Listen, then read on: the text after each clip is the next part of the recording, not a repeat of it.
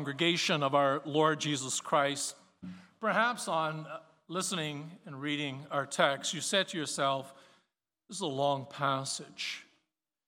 It's long for Luke, it's long for any of the gospel writers.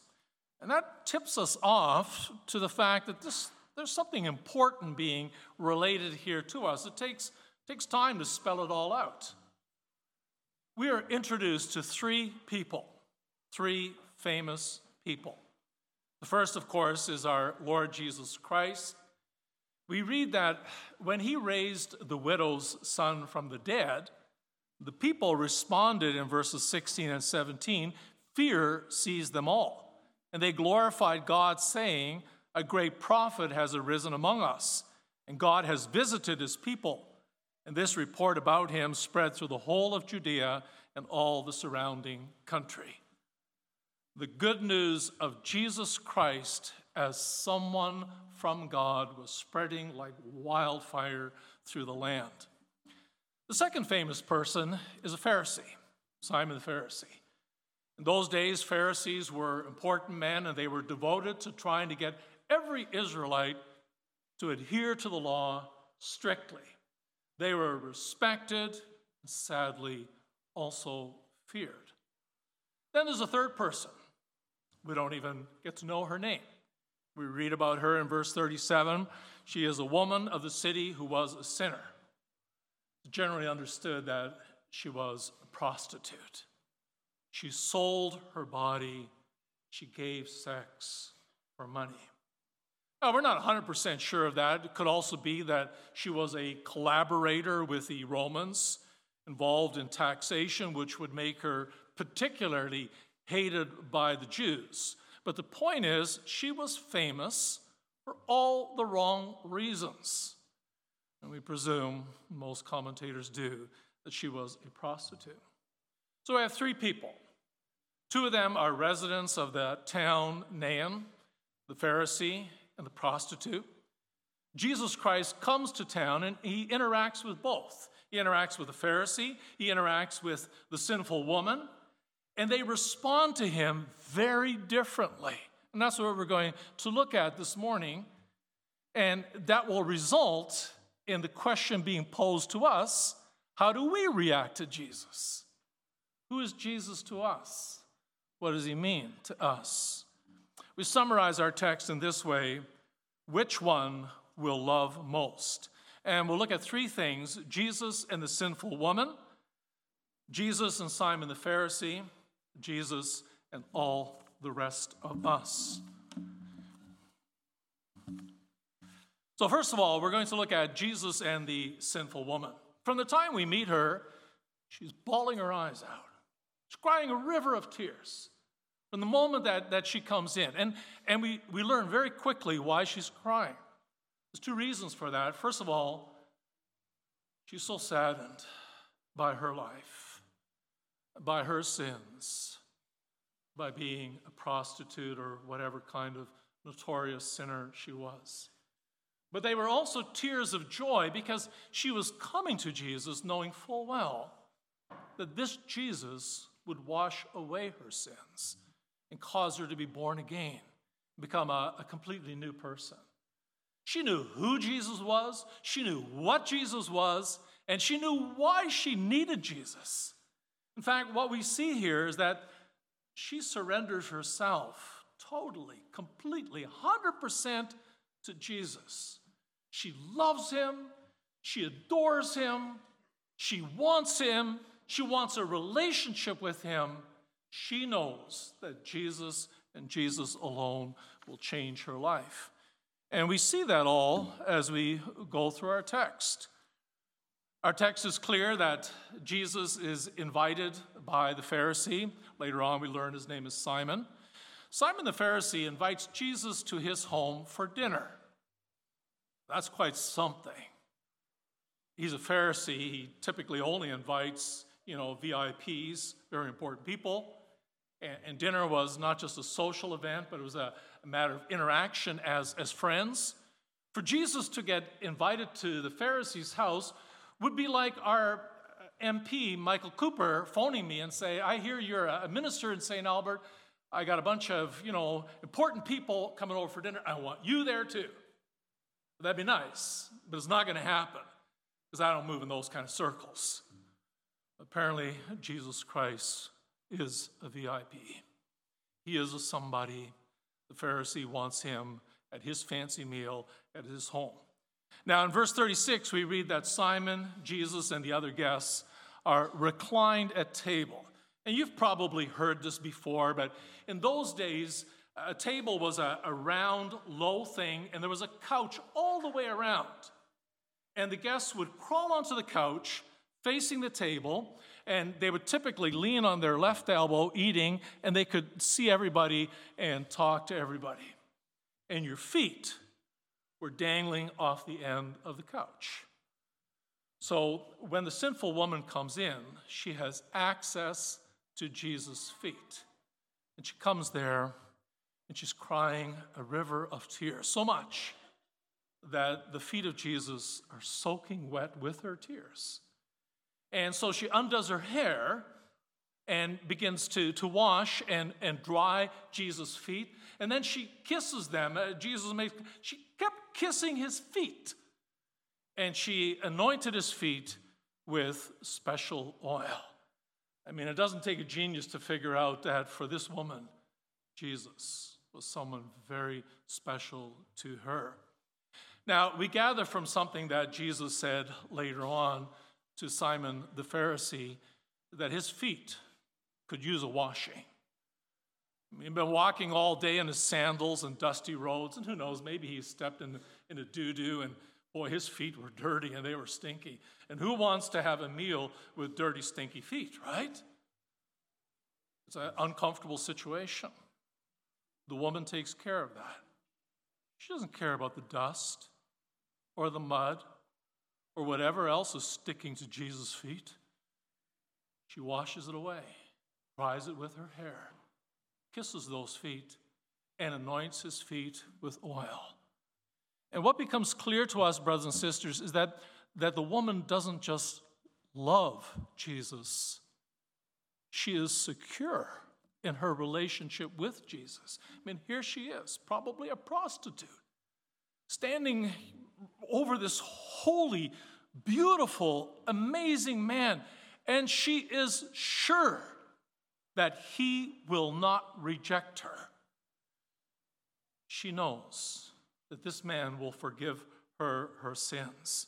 Indeed, just before our text, we read that Jesus is a friend of tax collectors and sinners. Jesus loves sinners.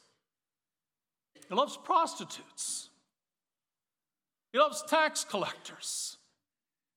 He loves beggars. He doesn't love their sin, but he loves them.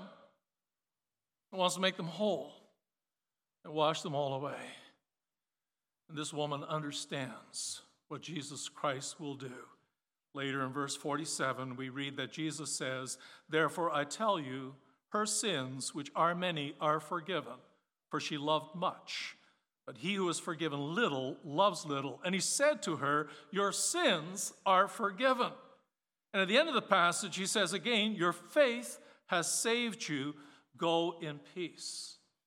See, this woman understood that she was a miserable sinner, but Jesus would wash away her sins. And he did. I mean, when Jesus says, "I forgive your sins," that's not an empty statement, brothers and sisters. It means he plucks those sins from her, throws them to the ground, tramples them under his feet, throws them out into the sea, never to be held against her ever again.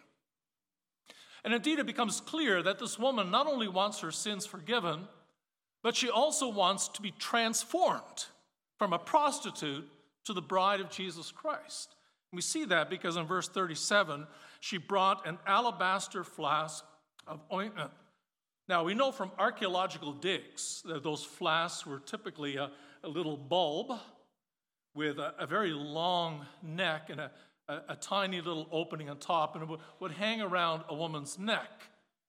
And the ointment in there, very expensive, smelled beautiful, and of course, for her, that was her stock and trade. I mean, a prostitute needs to look good, and she needs to smell good, and that's what that little flask of precious ointment would do. It would just emit a little bit of that beautiful smell, and it would help her in her sinful, broken life. But now she wants to anoint Jesus' feet with that ointment.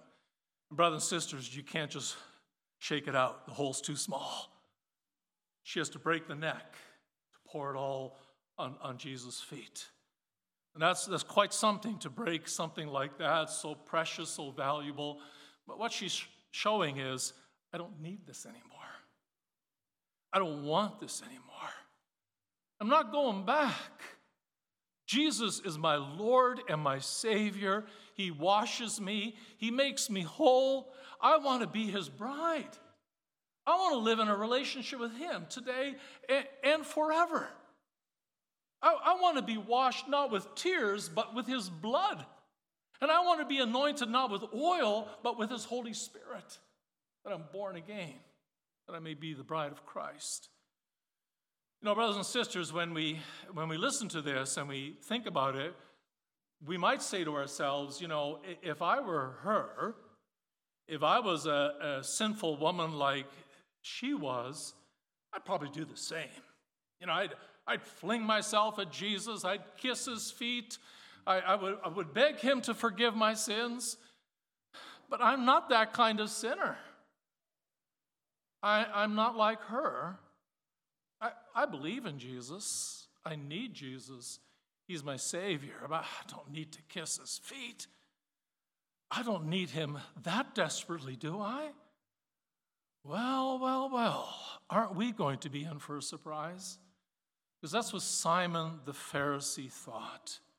And we're going to see how he reacts to Jesus now in our second point before we get back to us and ask the question, what about us? Who is Jesus to us? Now, Simon is different from the woman in every way imaginable. He doesn't know himself, and he doesn't know Jesus either. He doesn't recognize he's a sinner, and he doesn't need a Savior. He doesn't need Jesus in his life. And we see that in the way that he reacts to the woman, to Jesus, and the parable that Jesus is about to tell. Now, we're probably wondering why Simon the Pharisee would even invite Jesus to his home. But it's telling that in verse 39, Simon thinks to himself, if this man were a prophet. So Simon the Pharisee, he's been hearing about Jesus, an amazing preacher, and he did miracles. He had just raised a woman's dead son. He's just healed the centurion's servant from a distance. You know, Simon the Pharisee said, you know, this Jesus, he could be a somebody. He could be a prophet. I want to be a part of that. We shouldn't be surprised that Pharisees might think that way because we know that Nicodemus the Pharisee came to Jesus in the night in John 3. Plus, we know that after Pentecost, there were many Pharisees who came to faith in Jesus Christ. But any notion that Jesus might be somebody great and important is quickly dispelled for Simon the Pharisee when he sees that Jesus allows the sinful woman to come to him and touch him. Simon says, you're a fake. You're a phony. If this man were a prophet, he would have known who and what sort of woman this is who is touching him, for she is a sinner. And we see here how Simon the Pharisee is looking at the sinful woman. He's saying, you're too far gone. There's no hope for you. No place in the church. No place in heaven. You're going to hell. That's simply what it came down to. For Simon the Pharisee, she is going to hell because of her sinful lifestyle. There's no forgiveness for her. And we might be shocked that anyone could think that, but brothers and sisters, I've been long enough in the church to have observed the attitudes that some people have to those who have fallen into sin. Someone has hurt others financially, maybe been sexually abusive, maybe ruined his family because of addiction to alcohol and drugs. And we have that attitude, I'm not sure whether God would forgive you. I'm not sure that you're going into heaven. And we are repulsed by their past. That's exactly what Simon the Pharisee is doing here. He says about the woman, I don't want any part of you. Go to hell. And he's saying about Jesus, you're just a big phony. You're nothing at all. Well, Jesus Christ is about to confront Simon with his attitudes and challenge him to think about this. I mean, he despises the sinful woman. He sees Jesus as a phony. And Jesus is now going to tell a parable that's going to get Simon the Pharisee to examine his thinking and his attitude. So Jesus tells the parable of the moneylender who lends two people money. In today's terms, let's say he lends the one person $500,000, the other person $50,000. Now, suppose you're one of them, either $500,000 or $50,000. You have been lent that money, as a mortgage for your home. Here's the thing. It doesn't matter how much you owe. If you can't pay it, if you can't pay off your debt, you're going to lose your home. And you're going to be on the street. And you're going to be so behind the eight ball that you might have a hard time ever being able to afford a house again. And so it's so beautiful to read in our text that the money lender forgives both debts. $500,000, poof, it's gone. $50,000, you don't owe that either. It is all gone.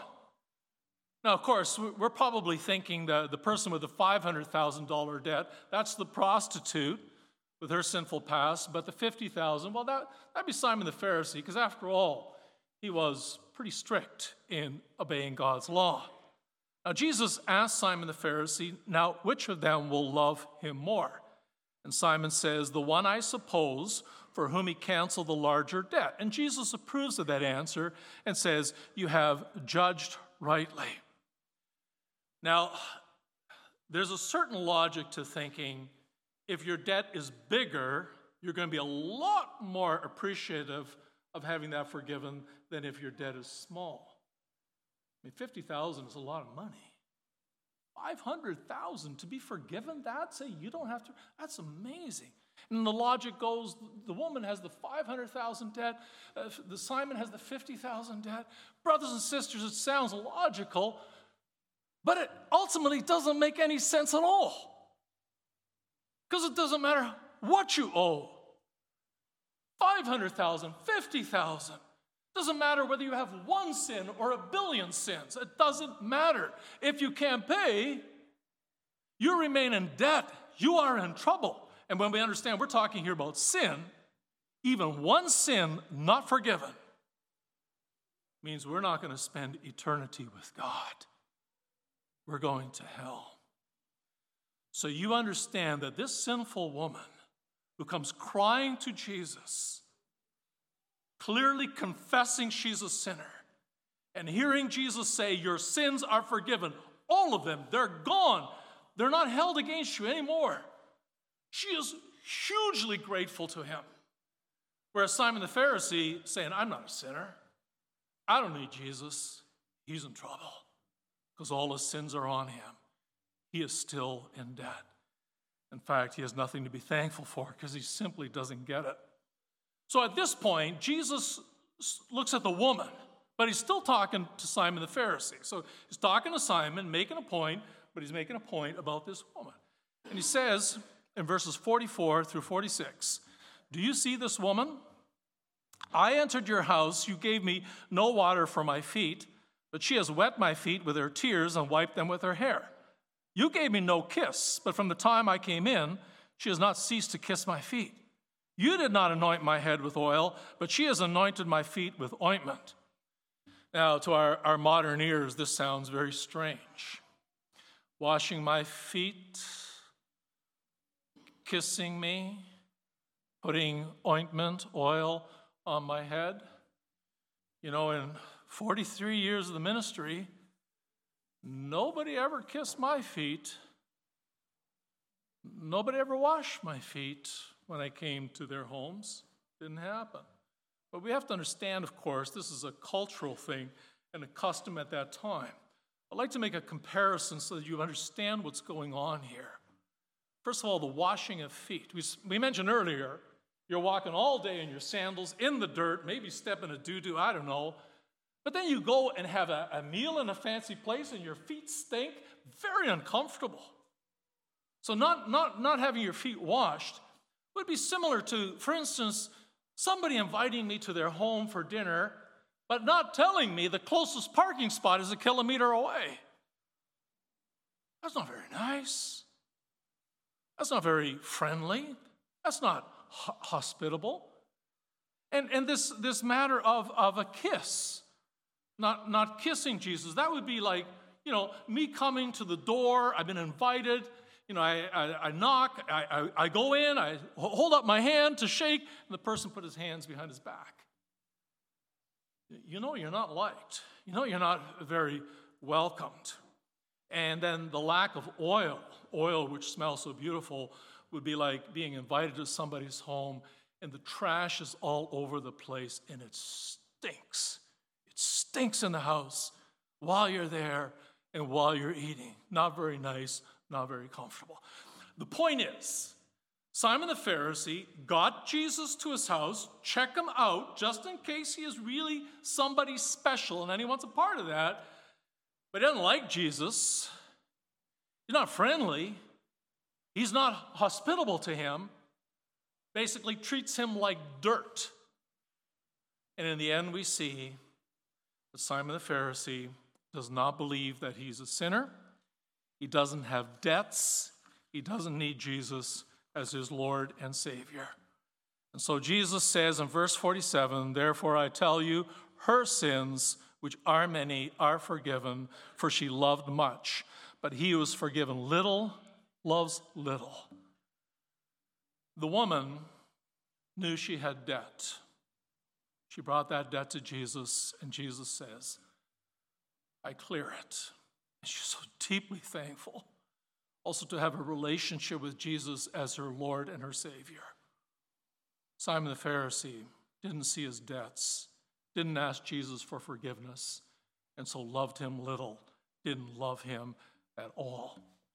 You know, on the outside, Simon the Pharisee looks really good. He's an upstanding man of the community. He loves God. He says he does. He keeps the law scrupulously, but you know, he doesn't accept God's greatest gift of his own Son to be our Lord and our Savior. And it makes you wonder, is it possible that in the church there are people who look so good, who are so active, who are always there, but don't really love Jesus? Don't really cry over their sins and find joy in the forgiveness of the blood of Jesus Christ? That brings us to our last point. What about us? We're all going to be confronted by God's word here this morning. What about you? What about us? What's my relationship with Jesus Christ? Now, it really comes down to, am I going to be like Simon the Pharisee or the sinful woman, the prostitute? Nobody wants to be the prostitute. I want to be Simon the Pharisee, living in a fancy home, having important people over for dinner, being held in high esteem by the entire church community, renowned for obedience to God's law. You don't really want to be like him. You want to be a prostitute, not in the sense that you do what she did, but in the sense that you know you are a sinner. And if you could go and meet Jesus on the cross, where his feet were dangling, sweaty and bloody and dirty and covered with his own tears, would you not weep over his feet and kiss them and hug them? Because you know That should have been you, should have been me on the cross for my sins. But Jesus died for us. You know, in the parable, everyone has their debt cleared. Somebody's got to pay. The moneylender, he loses all the money. The moneylender himself pays. Ultimately, that's God himself. Our debts are our sins. They need to be paid for. We can't pay for our sins because we ourselves are sinners. But there's the depth of God's love and God's grace. He says, you can't pay? I will send my son, and he will pay for you by his horrible agony, suffering, and rejection on the cross of Golgotha. That's a promise that God made already to Adam and Eve the moment they fell into sin. It's described in exquisite detail in Isaiah 53. Surely he has borne our griefs and carried our sorrows, yet we esteemed him stricken, smitten by God, and afflicted. But he was pierced for our transgressions. He was crushed for our iniquities. Upon him was the chastisement that brought us peace, and with his wounds we are healed. Our God clears all our debts because Jesus Christ paid for them fully on the cross, and this is not a small thing. He was wounded, pierced for our transgressions, crushed for our iniquities. Upon him was the chastisement that brought us peace, and with his wounds we are healed. What an enormous cost to God himself to send his son to take our sins so that our debts would be cleared 100%. You know, you think again of that sinful woman, prostitute, coming up behind Jesus, weeping over his feet, kissing them, putting ointment on them. You know, what you see is her absolute confidence. What you see is her assurance. Jesus was not going to kick her in the face. He wasn't going to say, "Get away from me, filthy woman." Jesus loved her. Jesus loved her so much that he would die for her. And indeed, he says to her, "Your sins are forgiven."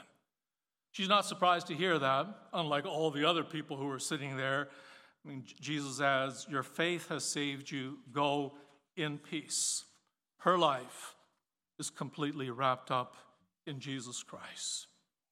She loves him. She needs him. She wants him. She wants to be washed in his blood, anointed with his Holy Spirit, that the prostitute is now the eternal bride of Jesus Christ. Jesus asked the question, who loves him more? Well, the one who loves him more, the one who loves him most, is the sinner, who knows that he or she is forgiven. And we begin to recognize that Simon the Pharisee isn't just despicable. He isn't just on the wrong track. He's on an eternally dangerous track without repentance. He still has his debt. He still has his sin. And you know what the consequences of that is. Brothers and sisters, we said earlier, you know, that we might think, I'm not like that sinful woman.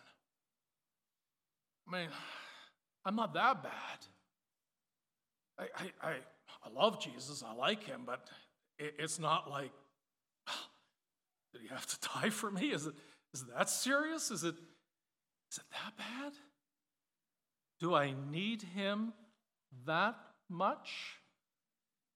Brothers and sisters, let's give our head a shake. I mean, have we lost sight of the truth of the gospel? I'm lost. I'm blind. I'm condemned because of my sin. But God loves me. God gave his son to die for me. In Jesus and Jesus alone, I have life. I am whole. I'm the bride of Jesus Christ, and I have the hope of life everlasting. Don't you look at that sinful woman and say, she's nothing like me. I mean, Jesus in his Sermon on the Mount said, you look at a woman with lust in your heart, you are an adulterer. You call your brother an idiot, and you are a murderer. I am an adulterer. I am a murderer. But I have Jesus who died for me. Whether it's adultery or murder or blasphemy or greed, it's washed away in his blood. You know, that sinful woman right now is sitting in heaven, happy, smiling, the bride of Jesus Christ. Simon the Pharisee, don't know. Maybe he's one of those Pharisees who repented after Pentecost. We don't know. That's open-ended. But it shouldn't be open-ended for us. Who is Jesus to you? What does Jesus mean for us? Do we know that we are sinners, washed in the blood of Jesus Christ, made whole? I cry tears over those beautiful pierced feet of my Lord Jesus Christ on the cross of Golgotha. And I kiss those feet. And I embrace the Lord Jesus. He has saved us, made us his bride, that we may live forever to the praise and the glory of our God. Amen.